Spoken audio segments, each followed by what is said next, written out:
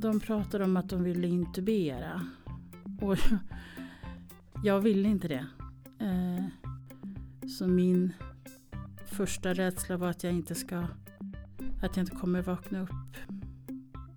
Man hör, men man är borta. Det är ett vaket tillstånd, men inte ändå. Våren 2020. Vad hände egentligen? Personal flyttades, nya avdelningar skapades, rutiner ändrades från timme till timme. Vi som arbetade i det här vet vad det inneburit för vår egen hälsa och för patientsäkerheten. Men hur upplevdes det från de som vårdades? Vad har alla dessa kompromisser inneburit för tillfrisknandet och återgången till det vanliga livet? Hallå, välkomna till Intensivvårdspodden. Nu var det länge sedan vi gjorde en podd. Det känns som evigheter sedan faktiskt. Ja, det är som att det var i ett annat liv. Det är som att världen har förändrats sedan vi gjorde senaste avsnittet. Ja, vi hade ju ett avsnitt om covid mitt under första vändan. Det var väl i mars-april någon gång där. Ja, men precis. Och då tänker jag att då visste vi ju liksom inte vad som skulle komma att bli det nya normala eller vad man ska kalla det. Nej, precis. Nej. Vem är du då? Ja, jag heter Kalle Storhök fortfarande. Ja, och jag heter Sofia du? Lindström fortfarande.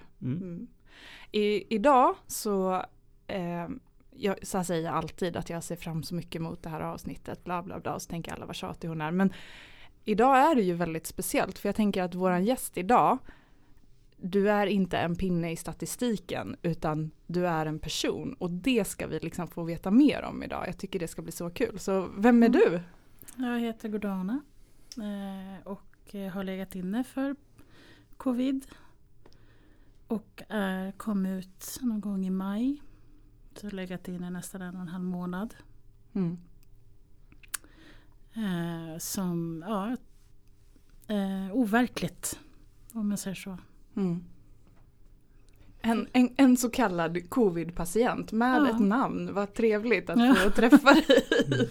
Ja, detsamma. Alltså nu har ju vi 1000 frågor om den här upplevelsen som säkert också fortfarande pågår. Jag menar det kan jag tänka mig. Men kan inte du berätta, visste du vad covid var innan du blev sjuk? Nej, utan det var väl mer att man fick höra på radion och tvn att det var någonting på gång då.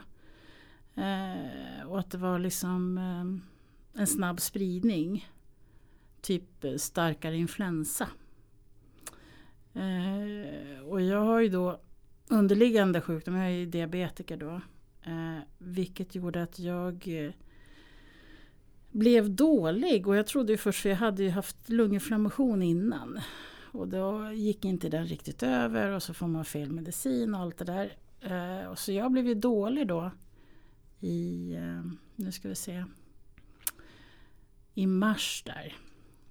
Vart förkyld, men ingen annan i familjen, så det var bara jag, så jag låg med feber i nästan 7 dagar. Och jag tyckte att det var lite konstigt, för jag hade liksom inte ont någonstans. Utan det var hög feber, fick inte ner, ringer in, vill att de avvaktar. Men det som hos mig brukar det vara så att jag har ett socker som skenar iväg.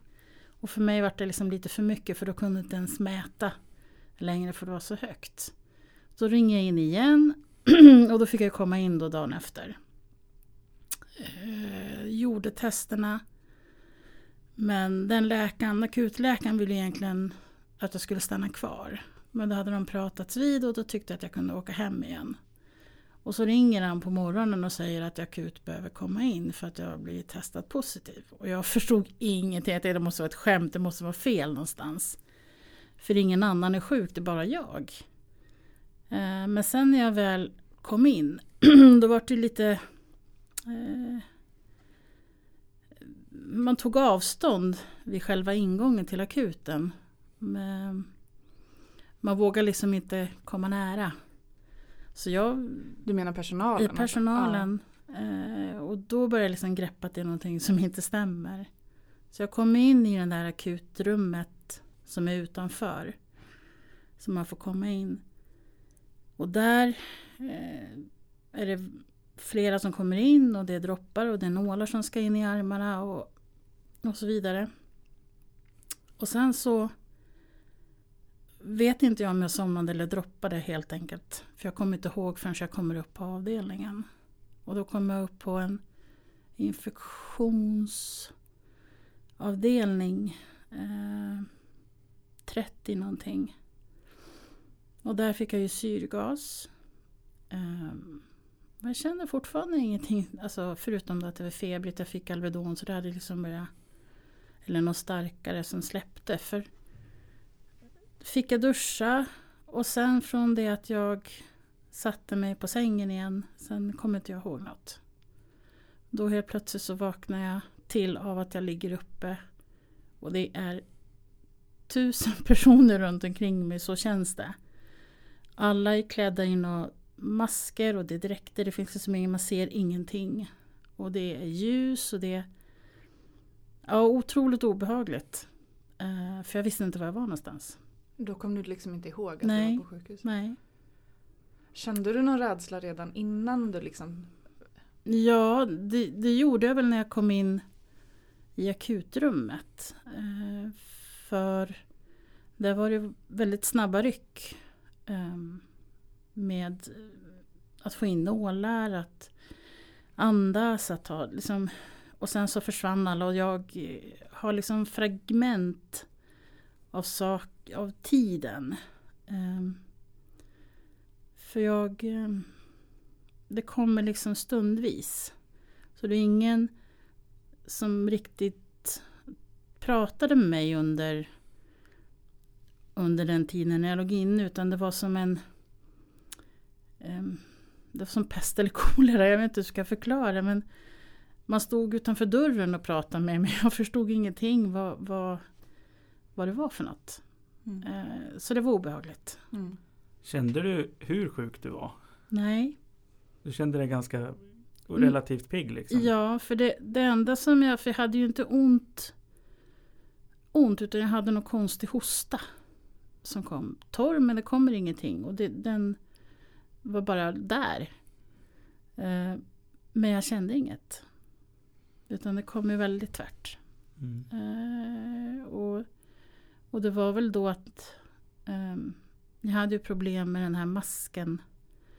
För jag trodde den höll på att kväva mig. Så kändes det. Och det var som ett tryck i hjärnan när den var på. Så att det var obehagligt. Det är den här, man får en mask med ett övertryck som ska öppna upp lungblåsorna så att man kan syresätta sig bättre. Ja. Och jag som är den som brukar stå och trycka den där mot ansiktet på patienter brukar förklara att det känns som att åka motorcykel utan att ha visiret nerfällt för det blåser i ansiktet. Och man kan se lite på ögonen hos den man har framför sig att det är jobbigt. Jo, men det var jobbigt för att jag har aldrig varit med om det, så att det blir liksom man tror att hela huvudet ska sprängas för att det är sån tryck och det så jag vet att men jag flyger bort och kommer tillbaks hela tiden. Vilket gör att det liksom ändras ju. För mig var det var ljust och det var mörkt och men jag hade liksom inte riktigt koll på tid eller rum eller det var bara väldigt mycket. Och så i vita dräkter.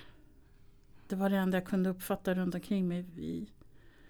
Sen så kvicknade jag till lite grann, men det var ju därför att jag försökte få bort den här masken. Jag fick ingen luft, kändes det. Då var det sköterskor som kom fram och berättade var jag var någonstans. Och jag förstod inte. Det var liksom så overkligt. Så det var mycket slangar och det var mycket runt omkring en. Och det blir ju inte att man hör, men man är borta. Jag vet inte hur jag ska förklara för det. Det är ett vaket tillstånd men inte ändå. Så att det blir ju att man hör samtal och man hör det är hela tiden ljud överallt. Sen så vet jag att jag vaknade upp någon annanstans. Och det kändes som att jag var i någon bunker. Alltså det var mörkt och det var obehagligt. Och många som låg bredvid varandra. Också då med slangar och det här. Så det var svårt att få kontakt med någon. För det var mycket spring fram och tillbaka. Men sen försvann jag igen och så kom jag upp igen till de som hade vita dräkter på sig. Och där fick jag det förklarat utav en narkosläkare, tror jag att han var, som kom fram och liksom pratade i örat på mig så. Och förklarade var jag var någonstans riktigt. Och det enda jag minns just då, det var att de pratade om att de ville intubera. Och jag ville inte det. Du visste vad det innebar? Ja, jag visste vad det innebar med intubering. Men jag ville inte, för att jag har haft svårt med narkos och vakna upp ur. Så min första rädsla var att jag inte kommer vakna upp. Och då blir det som att man ser hela sitt liv passera framför ögonen. Men de förberedde ju för det ändå. Och kunde du förmedla det här? Kunde du säga? Ja, för han var så nära mig. Så att jag började vicka med huvudet och nej. Då tar jag hellre den här plågsamma masken än att intuberas. Men jag fick ju en obehaglig... De skulle sätta några nålar i halsen. Och det blev lite fel. Och jag kände bara att jag söv ner mig nu, för jag vill inte vara med längre, för det gör så ont. Så de obehagliga upplevelserna gjorde att du kapitulerade lite och tänkte att det var en bra idé ändå? Ja, men det var väl vid tillfället då där när jag... obehagligt, för jag har aldrig varit med om det. Det är att man ser sig själv. Ungefär som man hamnar utanför sin egen kropp. Och den bilden ligger kvar. För det gjorde så ont. Och så att jag vet inte vad som hände. Men sen kunde jag bara känna att jag drogs ner. Som att man ramlar. Och sen vet jag att jag hamnade... Det var som att jag hamnade på olika ställen. Upp och ner. Tills jag vaknade upp och var... De hade också dräkter. Väldigt igentäckta helt och hållet. Men det är just det här att när man... Eftersom jag då är vaken... Inte riktigt pratar med mig. Utan det liksom sker i en gång. Hastighet mellan. Jag varit lite orolig när jag hamnade på den här andra avdelningen. där man hör personal som kämpar, för ni gör ju verkligen det. Men när det blir osämja mellan, eller kommunikationen inte är där, utan att man vet inte vem som ska göra vad, och irritation, så blir man ju, vet man inte vad, ser de mig här, kan de hjälpa mig härifrån? Så det var väl då liksom att man försökte liksom hålla mig så lugn som möjligt. För att det var ju, jag kunde ju se andra patienter då, som jag då, några intuberade, några inte. Men det är det här ljudet överallt hela tiden. Och så var det väl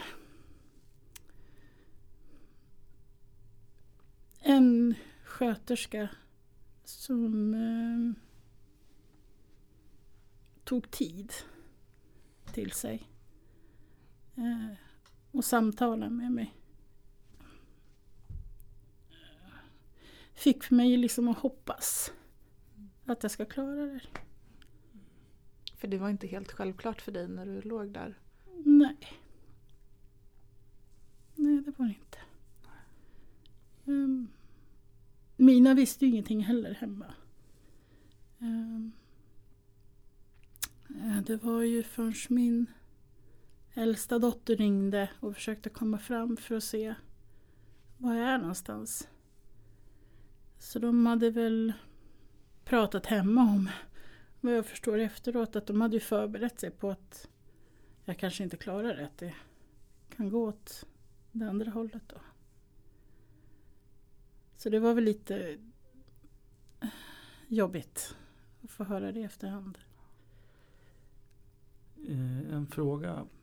När du åkte in till sjukhuset och vi hamnade i den här situationen, hur långt är det liksom tidsspannet? Är det några timmar vi pratar om så här i efterhand när du tänker efter? Eller är det ett dygn? Eller? Hur då menar du? Ja, du kom in till akuten och så händer det grejer på vägen och så är det så här dåligt att du ligger bredvid andra patienter som är lika dåliga på en intensivvårdsavdelning, får man ju utgå från att det är. Är det en timme vi pratar om, eller vad tror du att det är? Jag vet inte. Nej. Jag har ingen tids... jag kommer inte ihåg tid. Nej. Det är det jag har svårt med idag. Att det tar så... jag tappar ord ibland. Och det tar väldigt mycket energi för att komma ihåg. Och för mig har det varit jobbigt att inte få en hel följd på vad som egentligen hände, utan det är bitar som kommer upp ganska ofta, men som får mig att må ganska dåligt. Och en obehaglig känsla. Och det är någonting jag får jobba med idag. Men vissa bitar har ju ätit sig fast. Om ni förstår vad jag menar. För hur det än var så blev du intuberad. Alltså du blev sövd helt enkelt. Någonstans. Ja, någonstans där så blev väl det, men den kom ur den väldigt fort. Så det fortsatte med masken. Och den var obehaglig därför att jag fick ju provade ju olika masker och sen på den här andra avdelningen. Och det var någon genom näsan som jag trodde att det skulle sprängas i bihålan, och det gick inte. Det var obehagligt, så tillbaks till masken igen. Och så ville man prova med någon i näsan utan mun, men det gick heller inte. Och det fortsatte med mask hela vägen tills jag inte de skulle, när värdena blev bättre med syrintag, men jag skulle fortsätta använda mask. Men de visste inte var de skulle flytta mig. Så då när det blev bättre, där jag fick hjälp att sitta upp, då bestämde de väl att jag skulle få flytta till en annan avdelning. Och där hade jag ju mask hela tiden. Ända fram till dagen innan jag fick åka hem. Men det var ju också att personalen var rädda för att gå fram till mig. Även om de hade gjort testerna så många gånger och det visat det negativt, så man vågar inte gå fram. Eller man går, alltså komma in i rummet, utan man står bakom dörren och pratar. Vilket fick mig att må dåligt, för att jag förstod inte riktigt vad det skälet, om man ändå har testat sig så många gånger, jag tror det var 4 eller 5 gånger, och det är negativt, så ska det väl inte vara. Jag förstår att man har skydd på sig. Det ska man ju ha. Men att behöva liksom ha en vägg emellan i princip, det blev man lite ledsen för. Faktiskt. Jag tycker du är så oerhört bra på att beskriva saker som jag som sjuksköterska har sett och känt. Dels det här som du säger, frustration bland personalen. Att vi kanske inte hade tid att prata med patienter på ett sätt som vi egentligen vill och brukar göra. Informera fortlöpande flera gånger. Upprepa. Du har också beskrivit det här med hur fragmentarisk upplevelsen har varit för dig. Och där brukar vi ju verkligen kunna i efterhand stötta upp med intensivvårdsdagboken, just för att fylla i de här luckorna tillsammans med anhöriga som har kunnat vara på besök. Och det är ju också någonting som vi verkligen har upplevt under den här perioden, att vi saknar anhöriga alltså för att fylla i de här luckorna och det stödet. Och jag vet inte, fanns det någon dagbok som skrevs under din vårdtid? Nej, inte vad jag vet. Nej. Och jag tänker det du beskriver också, det här med rädslan, eftersom vi har liksom lärt oss under tiden vad det är för virus vi har haft att göra med också. Och när du beskriver det så landar det på ett så oväntat sätt i mig, för att jag känner igen upplevelserna, eller jag känner, fast liksom jag har ju inte upplevt det själv. Men det gör väldigt ont att höra hur du som patient har upplevt det. Och jag kan, och det här är för att jag har skrivit ner, för att jag har mått så dåligt efteråt när jag varit utskriven. Så det var ju liksom allting som kommer fram till mig var jag tvungen att skriva ner, för att det ska finnas på papper. För att annars är det lätt att det försvinner. Samtidigt så har jag full förståelse att det såg ut som det gjorde då, eftersom det var så nytt och det var så intensivt många som kom in. Och när man inte vet heller, det är ju läkare som står också runt omkring en och heller inte vet. Och det är den här ovissheten som är total, som sätter sig liksom i ryggmärgen på en, för att man vet inte. Det är ju lite så jag kan känna ibland idag, att jag är inte och rör på mig ute.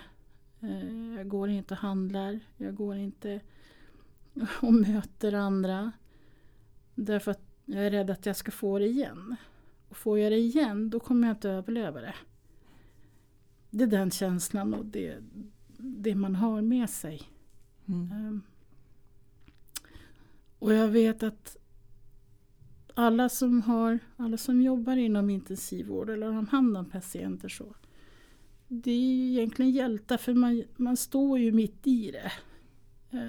Och risken är ju också, även om man har alla dessa skydd och allting annat, så finns det ju risk även att man får det för att det är ett dagligt arbete med. Så att jag är så otroligt tacksam över det jag ändå har fått. För hade jag inte haft det så hade jag inte suttit här idag. Så är det ju. Och samtidigt så tänker jag att det är så oerhört viktigt att det här framkommer. Alltså för det var ju inte optimalt. Nej. Och i efterhand så är det så lätt för andra som inte var där, som inte var patient i det, som inte var sjuksköterska i det, att säga att ja men titta vad bra det funkade. Nej, det gjorde inte det. Det funkade inte jättebra. Vi gjorde alla vårt bästa, men det var inte bra. Vi gjorde vårt bästa utifrån de förutsättningarna som fanns, men vi kan mycket bättre. Och det här är inte en nivå vi ska nöja oss med, för att det påverkar de människor vi vårdar långt efteråt också. Ja, det gör det. Och det är ju också lite grann, man tycker ju att vården i helhet borde vara mer arbeta gemensamt. Därför att när jag väl blev utskriven så skulle ju primärvården ta över. Och primärvården vet inte vad de ska göra, för de vill ju inte ens ta emot den. Så då står man ju liksom i limbo och får inte den hjälp man kanske borde ha fått från början. För det kan ju jag känna idag att jag borde haft hjälpen från start, från utskrivningen med sjukgymnast eller med att träna minnet, så att jag kanske har kommit mycket längre och även eventuellt var tillbaks till jobb. Men här blev det som en utdragning eller en utdragen process eller längd eller för återhämtning. Och det är jobbigt, därför att även när man hör i telefon ungefär som att ja, men nu är du utskriven, nu ska allting vara så bra. Och det är ju inte det, det är så långt ifrån mig själv. För jag är inte den person som jag en gång var innan. Allting går så mycket långsammare. Och jag går fortfarande med rullator. Så att ja, det är en väntan har det varit. Ja, jag håller med. Det här är ju det du beskriver, att den här allmänna, man är inte frisk, hjärnan funkar inte som tidigare, man har kanske svårt att gå, man har ingen ork, man kan bli deppig, man kan ha mardrömmar, man kan liksom ha sån posttraumatisk stress, alla såna här saker.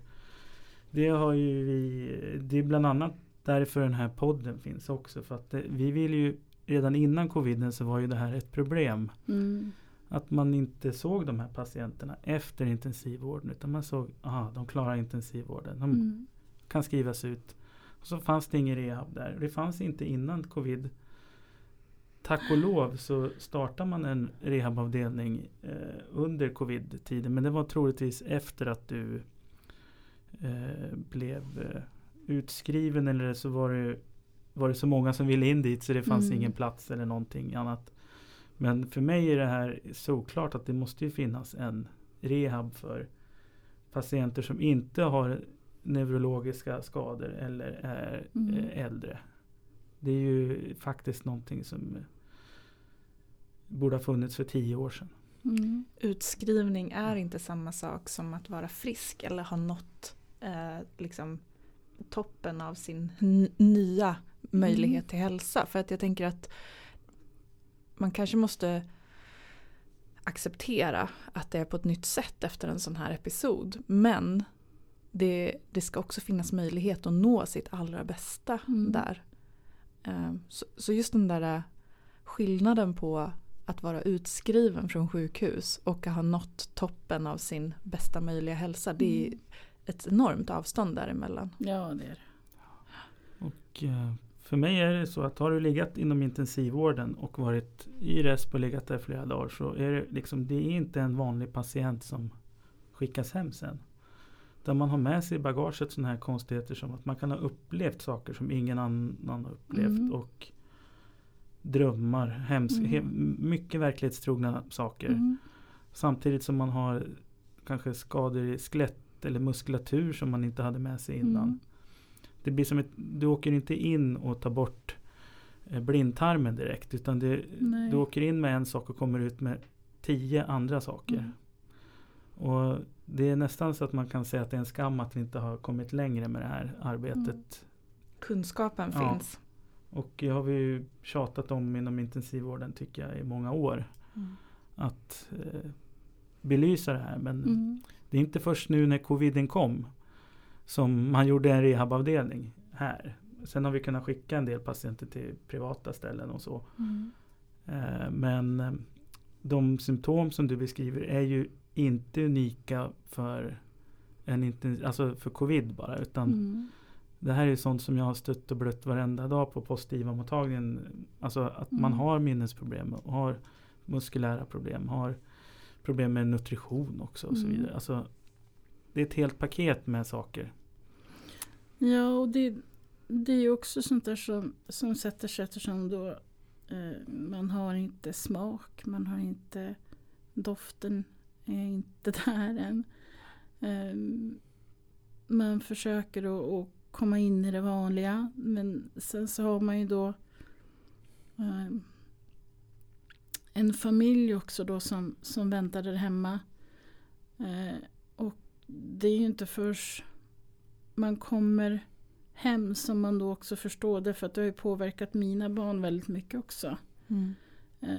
Jag har en 10-åring som helst vill sova med mig, för han vet inte om jag andas jag, kommer det bli bra eller är jag frisk nu, och jag har en oro. Så då ska man ju försöka liksom hjälpa där också, samtidigt som man då försöker komma ur det själv.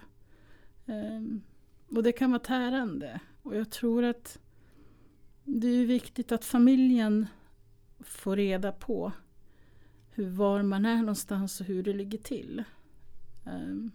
För att annars så skapar det en helt annan bild och en ångest och mycket annat hos dem. Så att det blir en dubbel dos utav. Ja, det blir en ohälsa på flera nivåer, tänker jag. Alltså det är väl klart att barn påverkas av att bli separerade från sina föräldrar med den här stora ovissheten. Det är fruktansvärt. Kunde familjen komma och hälsa på dig någonting? Nej. Hade du någon kontakt med videosamtal eller någonting? Jag hade det sen, men det var ju alltså nästan 3-4 veckor efter. Och det var väl emot slutet då, när jag skulle få komma hem, som de fick träffa mig utanför. Ja. Eller jag fick gå fram till dörren och de stod utanför och vi vinkade lite då. Kände de igen dig? Ja, fast med en rullator då. Så det var väl lite, försöker skämtsamt säga, jaha, har du fått en sån? En liten bil. Men de känner igen mig. Men det blir ju en längtan att få komma hem också. Blev du motiverad av att se dem på håll? Ja, det blev jag. Absolut. Alltså jag har så många frågor. Jag vet inte var jag ska börja. Men jag tänkte på, du nämnde där att det var någon personal som hade peppat dig, som gjorde att du ändå fick hopp om att du kunde överleva det här. Hur överlevde du? Ja, det var väl egentligen, men just det här med barnen och familjen. det är liksom min kärna. Och sen att den här personen, det var ju hon som fick mig upp. Det var ju hon som fick mig att sätta mig upp och att andas och träna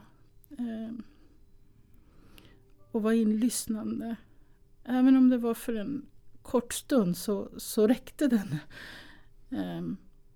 Och jag fick ju möta henne igen. Så de hade ju olika pass. Men hon kom tillbaks till den delen. Eller där jag var.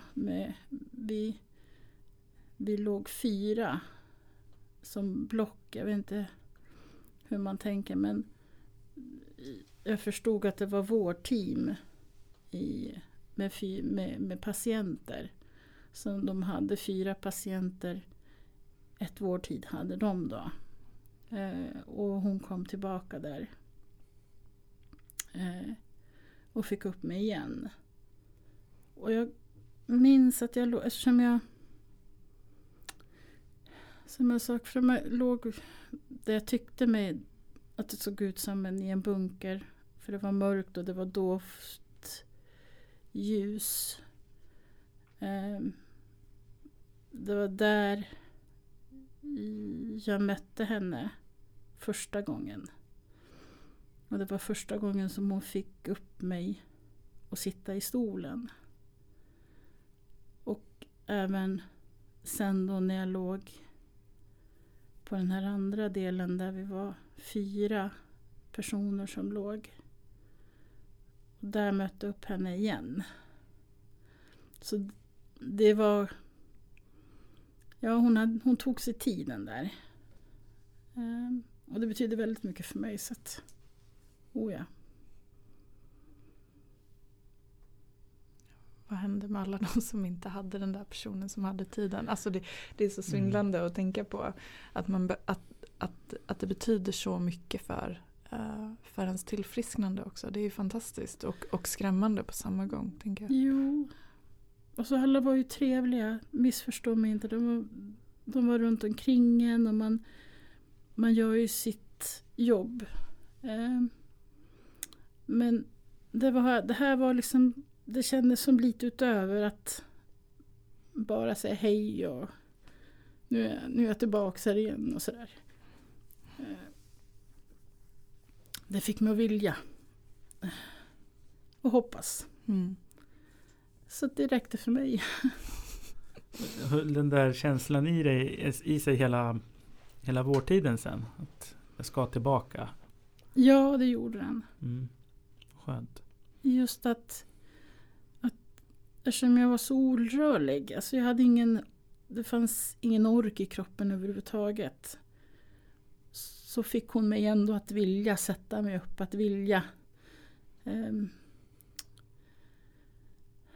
andas så att det skulle vara bättre. Och att man får kämpa. Att man... det var någonting speciellt hon gjorde i alla fall. Du beskriver ju väldigt liksom, konkret. Alltså, du har till och med uppfattat liksom, vårdlagens storlek. Ja. Vad mer uppfattade du om patienterna runt omkring dig? Ja, det som...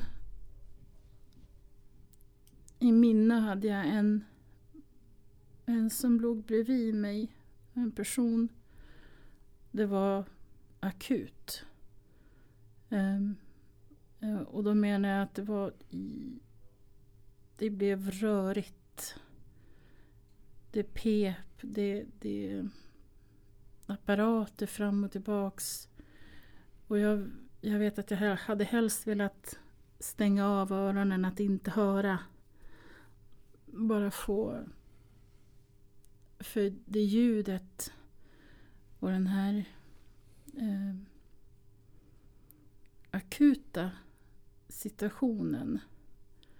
Alltså det måste ha varit alltså en känsla av att det var så många runt omkring. Och man körde ut personen och man kom tillbaka. Så det var jobbigt att höra Men även att se det som det var en framför mig. Man låg ju på varsin sida. Och när de tog bort intuberingen och han skulle vakna till, så fick jag lite panik. För det var en herre. Han började skaka. Det var obehagligt. Så att ja, det hände mycket runt omkring en. Så det var ju svårt att inte känna för. Och då blir det att man är otroligt tacksam över att man inte hamnade i de lägena. Och att jag klarar mig.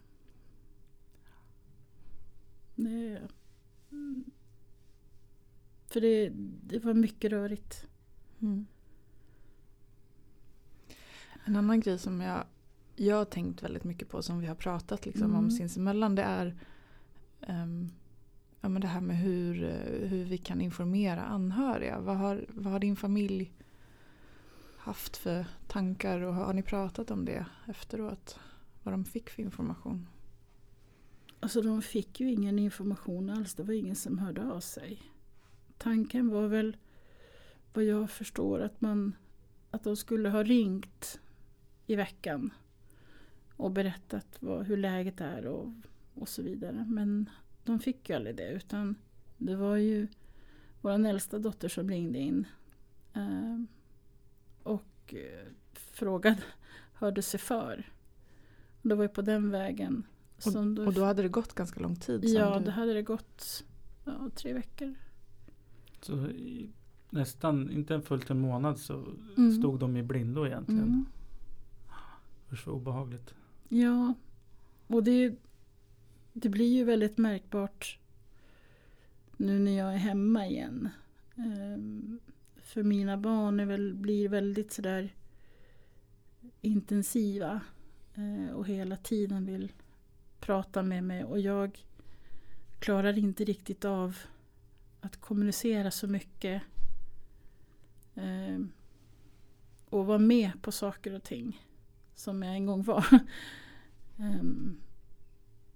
Och sen är det då den minsta i familjen då som helst ska sova med mig. Han vill liksom finnas i närheten.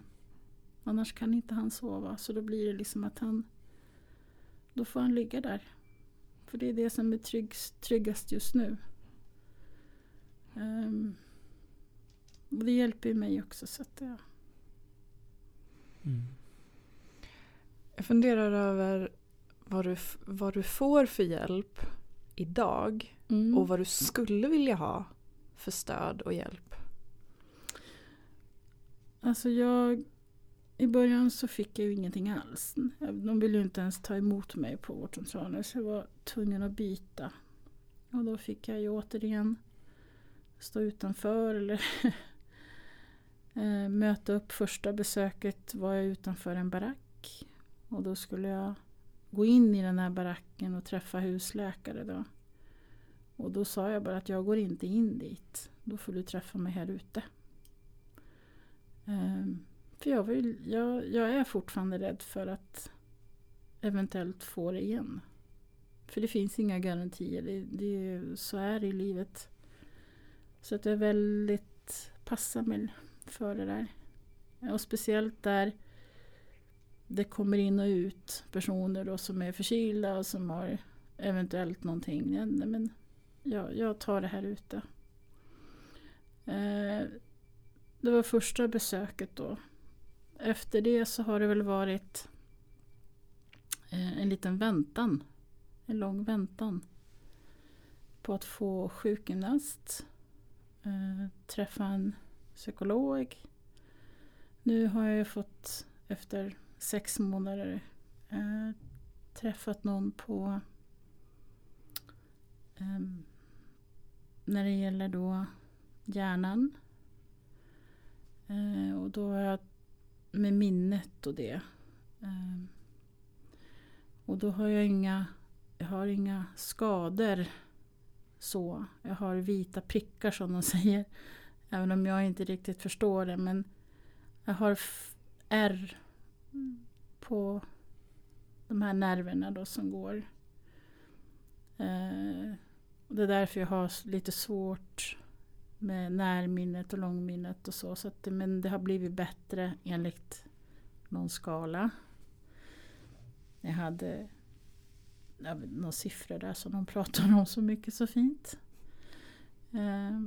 Men att det är en lång väg tillbaks. Men då att de inte kunde göra någonting utan jag måste få rehabilitering från sjukgymnast. Och när jag var hos sjukgymnast så var det väl liksom inte riktigt... Det var ju också, de är ju också rädda. Så de sitter ju flera meter ifrån en och undrar vad behöver jag för hjälp? Och då berättar ju vad jag behöver. Att jag har ont i kroppen, jag har värk, jag orkar inte så mycket. Klarar inte av de vardagliga sysslorna riktigt. Även om jag försöker.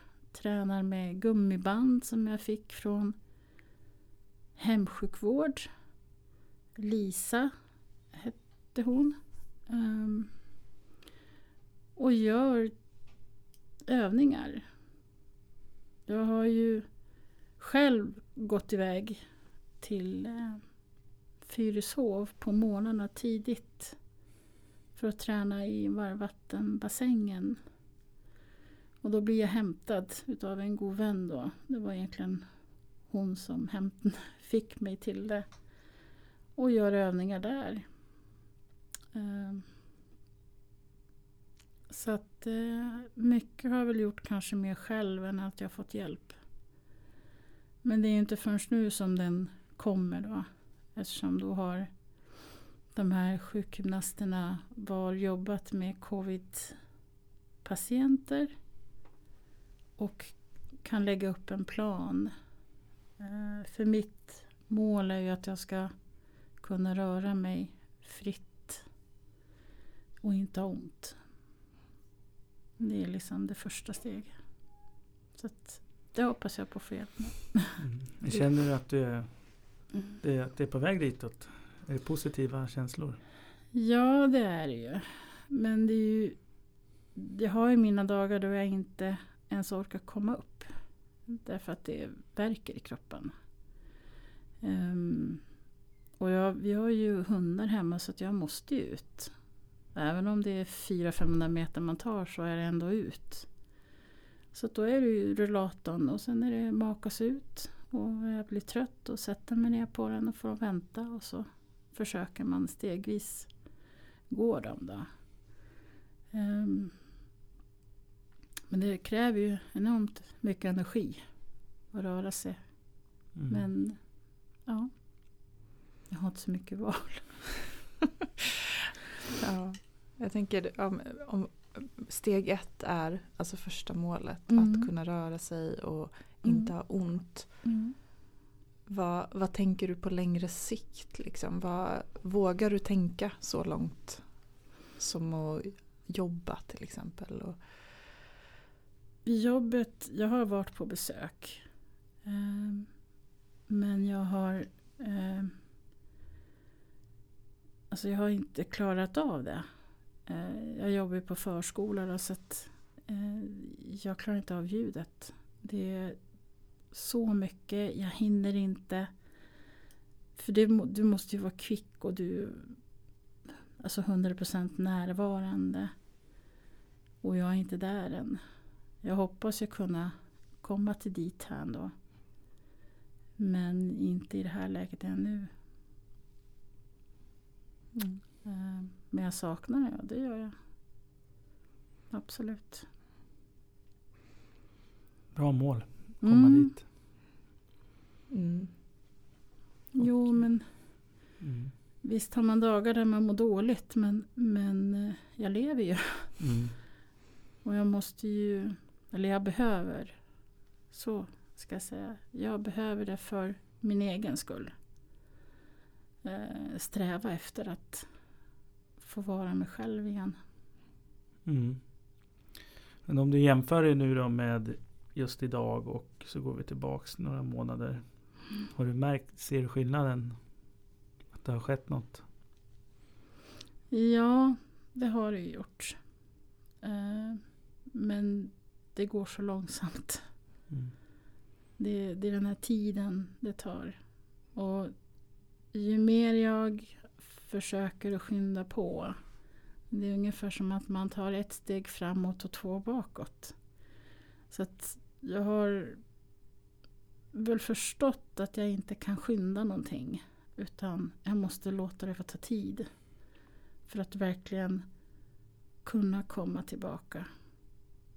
Annars så hamnar jag nog i något läge där jag inte kommer ur. Och det vill jag inte. Du sa ju att du ändå tänker på den här risken att du kan få det igen, och att du tror inte att du skulle överleva en omgång till. Hur hanterar du, är det en rädsla du lever med, och hur hanteras den i så fall? Det är väl att den finns ju där. Och samtidigt så skriver jag ju ganska mycket just nu. Jag skriver ner innan jag går och lägger mig på kvällarna. Vad som har känts bra och vad som har... Jag har ju dagar då jag inte mår bra heller. Men de bra dagarna börjar komma mer och mer än de dåliga. Just för att jag sätter ner dem på papper. Så att jag kan se. Och sen också för att jag vill klara det här. Jag vill leva för mig själv, för min familj. Och jag tror att man med sunt förnuft kommer långt än att gå för mycket i rädsla. För rädslan kan ju också stoppa en till att hamna kanske i ännu djupare depression eller i måendet. Och jag vill inte ha det måendet. Jag vill kunna se framåt. Även om jag undviker ju, om man säger så, att lyssna på nyheterna idag. För det är så mycket med covid. Och utan vi håller oss ändå ganska... tänker sånt i alla fall. Att man har avstånd, man behöver inte vara för nära. Och, det blir ett mindre umgänge än bara familjen. Och för mig blir ju då att familjen är mina barn och det är mina barnbarn. Det är det som är nära. Det andra får vänta. Vi kan höra oss på telefon och vi kan och så vidare. Och då har det gått bra. Jag tänker att tiden har runnit iväg och det känns som att vi bara har skrapat på ytan. Jag skulle vilja prata ännu mer, men innan vi rundar av, är det någonting som du skulle vilja liksom skicka med till, jag tänker till både de som kanske inte har varit sjuka än, men också de som har drabbats av samma sak som dig? Ja, men det är väl att vara ödmjuk. Alltså, livet kan... Det är det enda liv man har. Var rädda om det. Men också att göra sig hörda. Alltså, tala om. Är man svag, be om hjälp. Och det är väl kanske det som är det svåraste för många. Att verkligen be om hjälp. Men behöver man det så ska man fråga efter den också. Bra slutord där. Verkligen. Ja, be om hjälp. Tusen tack för att du har varit med. Tack för att jag får vara med. Det betyder oerhört mycket att få höra om din upplevelse. Tack så mycket.